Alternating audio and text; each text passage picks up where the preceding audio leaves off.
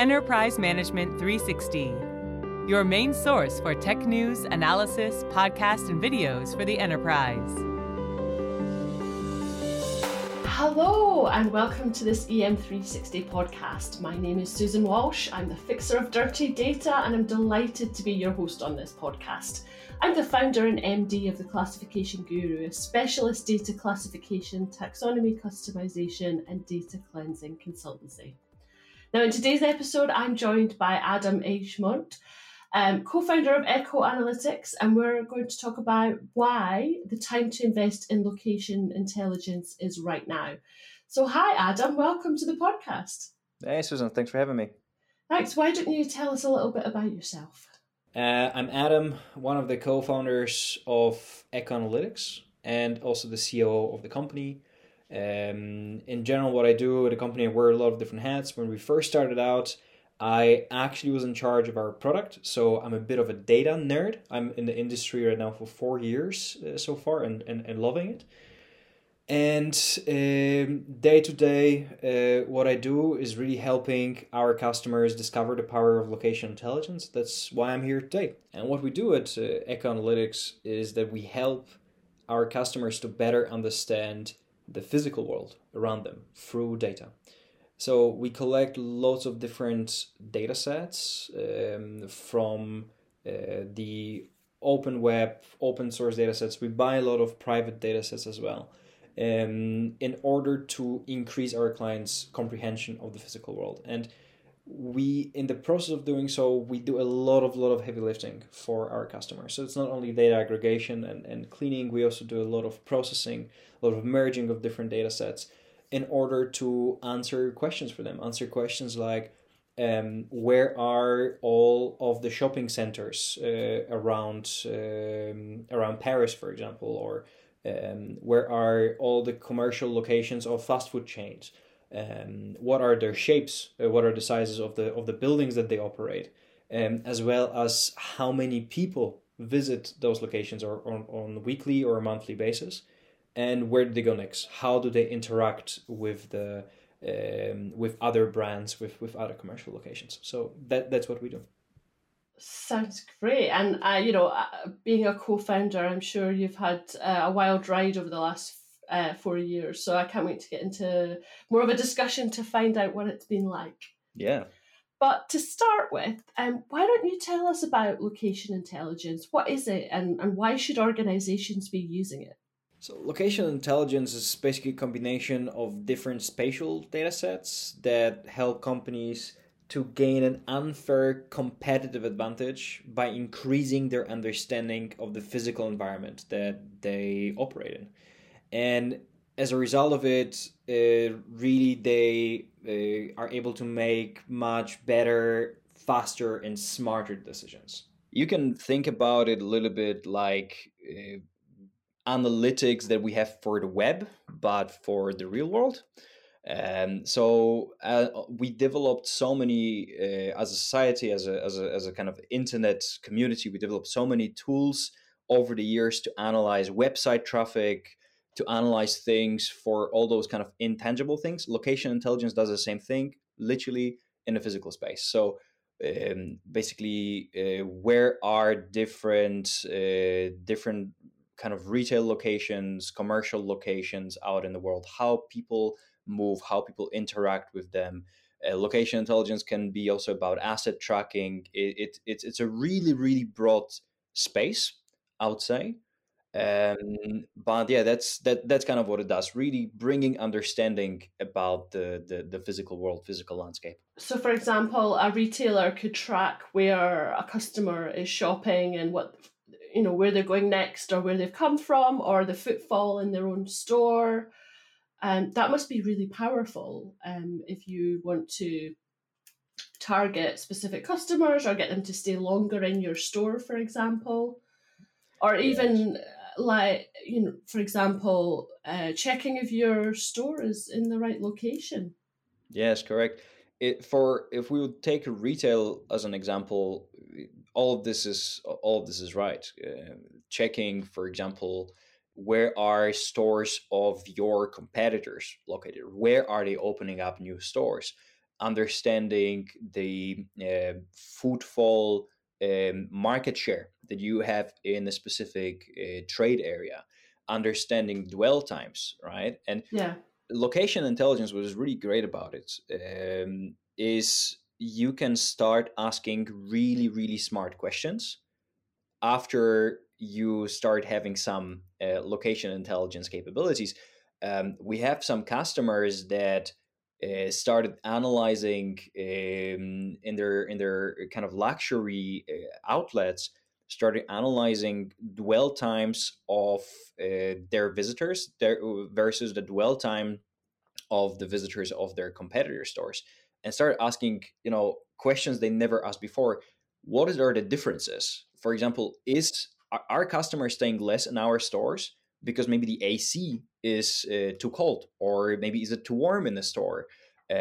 Is there something specific on display? Is there something else about the service that makes people stay longer? Is it the matter maybe of queue that is there? So you can start asking a lot of questions and start thinking, what are those different attributes? What impact do they have on your services or kind of your products that you're providing? It's so that's retail example alone, but there's so many different things. You can use location intelligence with when you're a CPG company. You can use it when you're an insurer, when you run an e-commerce store, when you're running advertising. It's really the sky's the limit.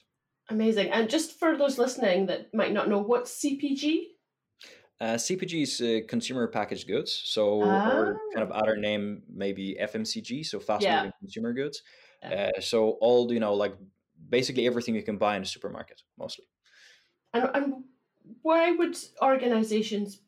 should organizations be using this? If they're listening now, what would you say to them to encourage them to use location intelligence?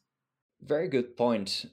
What I think is extremely powerful is enlarging your scope of understanding the world. And that's the real power of location intelligence. It's starting to understand outside of your kind of regular scope of view. If you the example I really like to give is an example of Walmart. So Walmart in the United States has around 4.7 thousand stores. Wow. Each of the stores is around 16,000 square meters. It's 180,000 square feet. If you look at the total landmass of the United States that Walmart stores are covering, it's 0 followed by 5 more zeros, 8% of the Yeah. landmass. Wow. So the question, how much value is there in understanding more about 99.9999.2% of the world? Yeah. And whether if you are a retailer or if you sell to retail as your point of sale, if you run advertising based on different locations, the power in understanding more about this environment rather than keeping just to this like this little sliver that you know a lot about, there Yeah. is so much more that you know nothing about, basically. And that's the power here. Sounds fascinating. I think we could talk for hours on this. Yes. But tell me the background of why Echo Analytics was founded. Did you spot an unfulfilled needs? Was it to solve a problem that you couldn't find a solution for? Love to know more about that. So when me and my co-founders first started out kind of thinking about doing something, we got some first customers that were already working with specifically location data, so different kind of movement data or points of interest data, and wanted to get some more enriched analysis of this, because those data sets on their own, they're very, very heavy, very difficult to work with. And what we started doing is really trying to solve questions like, for example, how many people visit a store, or how many people, for example, after seeing a billboard, also go and enter a fast food chain, for example. And what we found out is that matching those different data sets was close to impossible. Yeah. And we were starting thinking, why, right? Like, what is happening? Are those data sets simply wrong? Is it just inaccurate? And what we have found out in the very beginning, we're getting different point of interest data sets, and we started taking a deeper look at them, realizing that they simply are completely inaccurate on the small area, because they were what we call today navigation grade. So if you look at a point of interest when you're looking for a shop or for a restaurant, right? You're on your phone, you're looking around, the pins are very often geocoded on the street. Right. And the street address often is 50 to 250 meters away from an actual location. Oh, wow. So when you're walking, yourself, you're looking around and you're trying to find one place as a human being, you will find it, right? 50 meters. Yeah. It's a great data set for this. It's a great data set for navigation. However, what we needed to do, we needed to match different data sets to each other on a much larger scale. We're talking millions of locations, millions of visits. We're talking also different shapes of buildings. So it was very, very difficult task to do. So what we decided to create is something that today we call data science grade POIs. So those are POIs that if you run big machine learning operations or data science on top of them, you are able to do it with a much higher level of accuracy and precision. Right. And what does POI mean? POI is a point of interest. And as we define it, it is a physical location that is discoverable online and where people go offline in order to spend time or perform transactions. As we're specifically focused on commercial POIs like clothing stores, restaurant, bars, and etc. So what it means is that our POI dataset excludes all residential locations, for example. As what we're focused on is really where do people spend time as a, again, larger group. Fantastic. And you have been going for 4 years now, so you are clearly very successful at what you're doing and have a number of customers, I assume. Do you find those customers have common problems that need solving, or is each project unique? Excellent question. I think it's a bit of both. In general, what is very interesting in being in this space for me at least, and I think for a lot of our my colleagues as well that work with me, is that we join on calls with customers, and we very often sell the same product, which is those data sets, but they solve very, very different problems for our customers. We have some customers that use the same data set for the site selection, for and another customer that we use it for trade area analysis, for example. Kind of trying to solve different problems, but they're all related to kind of understanding the landscape around you and understanding the physical world and filling in the gaps in your perception, and very often either trying to ask better questions or trying to run better ads, or kind of. So those are very often very, very unique requests. We have some customers that use our data for network planning. We work with some airports and airlines that want to understand travel patterns on the larger scale. So using kind of the same data set that retailer also can use to understand kind of where to open the next store, you can also see where you should fly your plane. So very, very different things. Wow. It sounds to me like a client might come to you and say, "Oh, I don't think you can help me." And you say, "Hold my beer. I've got the best data set here. I can pretty much tell you what you need to know about your customers or your location." It sounds like you have the kind of keys to the kingdom of knowledge of location intelligence. I love it. that's what we like to think as well, and we really like helping customers that really want to understand more about their landscape. So I'm glad it sounds like this, because this is what it is. Yeah. I bet you continually surprise them with amazing insights that they would never have expected. I imagine that's a really rewarding result from what you do. Yeah, it's kind of great to see all those different use cases. And I think that's actually what makes what makes my job so interesting, because I very often join on the calls with those customers, and doing this for 4 years now, I still get some requests and use cases that I've never ever thought of. Yeah. That might be remotely of interest to someone, or even the thing that somebody can be solving this kind of problem with. So I very often say that what we are selling is a little bit like Play-Doh, right? Like we sell kind of a data set but the way in which our customers are able to shape it and what they're able to create from, and the value they're able to drive, is very often in their hands. Yeah. And it's very dependent on also in their ingenuity, but yeah, we do give them the keys. Oh, I love that. And in terms of all this data that you have, how do you collect that? And I guess there's a piece around user privacy. I mean, I kind of feel right now like you probably know my shopping habits better than I do. So how does that all work?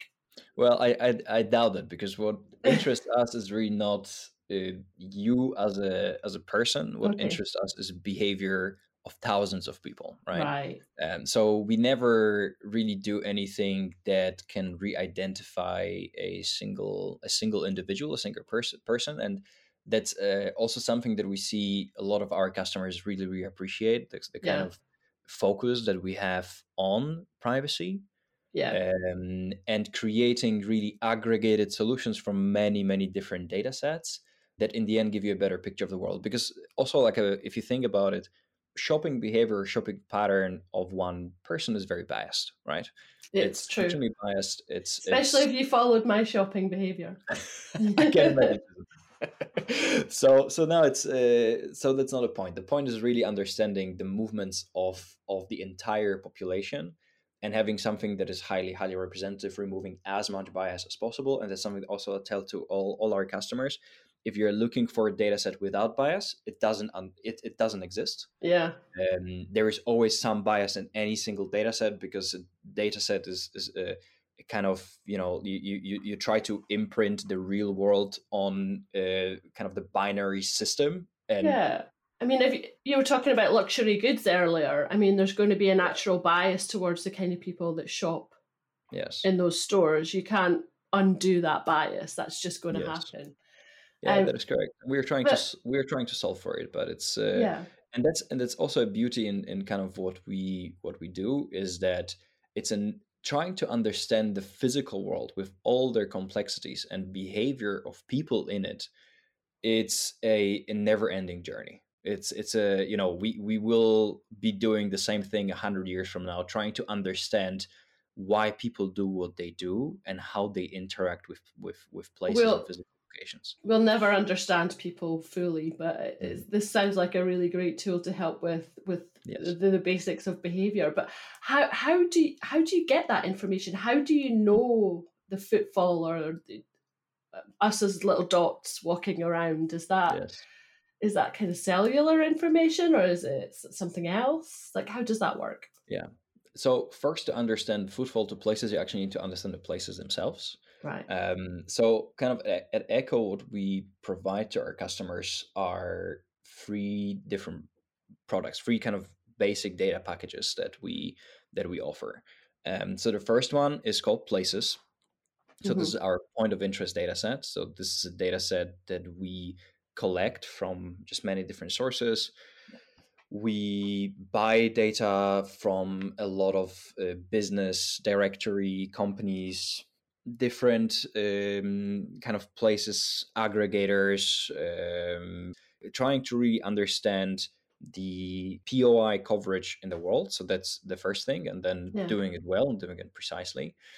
Second thing we do is we have this other package that is called Shapes. So for this is a 2D representation of a building on the map, right? So if you would draw kind of a building on a map, that's what a shape is. And how we do it is we buy satellite imagery. We have computer vision algorithms that are running on top of that and extracting information about buildings from this. Then this is kind of point of interest. Obviously, as it says, it's a point, right? So it's just a point on the map. Shapes gives it some additional context. And then we have activity, which is a data set that answers the question, how many people visit a store on weekly, monthly basis, right? Where did it come from? Where did they go to in terms of what other brands do they visit, for example? And this is a data set that is a combination of a lot of different data sets. So we are getting aggregates of visits from mobile phones. This is information. This is a consented kind of data feed from mobile users on a smaller sample. And then what we are doing with this information, we are normalizing it to represent a total population. So we are also getting some data from telco operators because they have very, very kind of inaccurate data in terms of granularity, but very large scale of it. We're also getting data from census in order to better understand the movement. But everything that we do, we are kind of not touching any personal information. So we are getting things that are already kind of pre-aggregated within our methodology, and then we're further normalizing those data sets. And that's something that's also very important for our clients, that kind of what we do doesn't include any personal information and is aggregated to a level and to an extent that is impossible basically to re-identify a single person from the data set. I certainly feel reassured with that. I was going to just say, like, that information must be really helpful for things like tourist attractions as well, like the Eiffel Tower or Big Ben in London, looking at where people might be going and seeing, or a theme park, which rides are people going on. I'm just thinking my data brain is just getting really excited about all the different possibilities that you could use this data for. That is correct. So you know it's always, I think for tourist attractions, we have a lot of requests for this, understanding how people interact. For example, if you stay at the Hilton, which tourist attraction are you most likely to visit versus if you're staying at a bed and breakfast somewhere. That is so cool. Those different, like, what are those people interested in? This is very, very interesting. And when you start aggregating data over time, the kind of the bigger sample you get, the more representative it gets. You can draw some very interesting conclusions. That's amazing. So why would companies not use this data? What would stop a company from using this type of data? For a lot of companies, what stops them from actually using location intelligence is that they don't know that it exists. And that's also why I am here today, right? That's really interesting. Yeah. Let's spread the word. Exactly. You know, a lot of companies don't know that you can solve those problems that they have with trade area optimization or site selection or any kind of, marketing campaigns that they're running. They can do it much better, much more efficiently with location intelligence. So it's very often that they know exactly that they have this problem they've been solving in the same way for years, for decades. But now there is this new way of doing this, and that's the biggest blocker out there for companies, just lack of knowledge. I have no doubt that will change in the future. Speaking of which, where do you see Echo and the location intelligence industry in a few years from now? So where we see Echo going is really what we will be doing. We will be creating more and more kind of specialized data packages for our customers. So Right now we have those free packages that I mentioned, right? Places, shapes, activity. You can do already so much with it. However, we want to make sure that we bring the kind of more power of data to our customers, that we increase their data adoption, that we do more of the heavy lifting for them, even than what we are doing today. So kind of that's where we'll be going. And really what is in our mission in helping those companies better understand the physical world through data and innovate faster by doing so. It's a never-ending mission. So as long as there are some industries and some customers that lack visibility on the physical world, that are not sure about their environment, we will be creating data products and data packages to solve their problems. So that's kind of where we are going. Regarding sorry, and you go.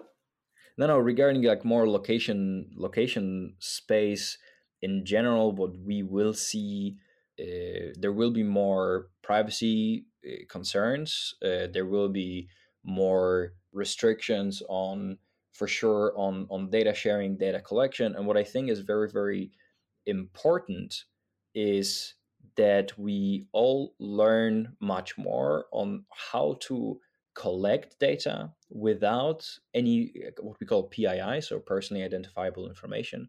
How can we share it in a way that brings value to customers, brings value to different organizations, without sacrificing user privacy? So that is something that is just extremely important moving forward. Well, I am very excited to see where this goes in the future. Adam, thank you so much for all your great insights today. I mean, I could have spoken for hours more on this topic. Thank you to everyone who's been listening to our conversation. If you would like more information on what we've discussed today, make sure you head on over to echoanalytics.io. That's echo-analytics.io. We'll be back next week with another episode in our podcast series, but until then, make sure you subscribe to this podcast on all major platforms. Follow the conversation on our socials at EM360Tech. That's on Twitter and LinkedIn. And for more great daily content, head over to the website em360tech.com. Thanks very much. Thank you.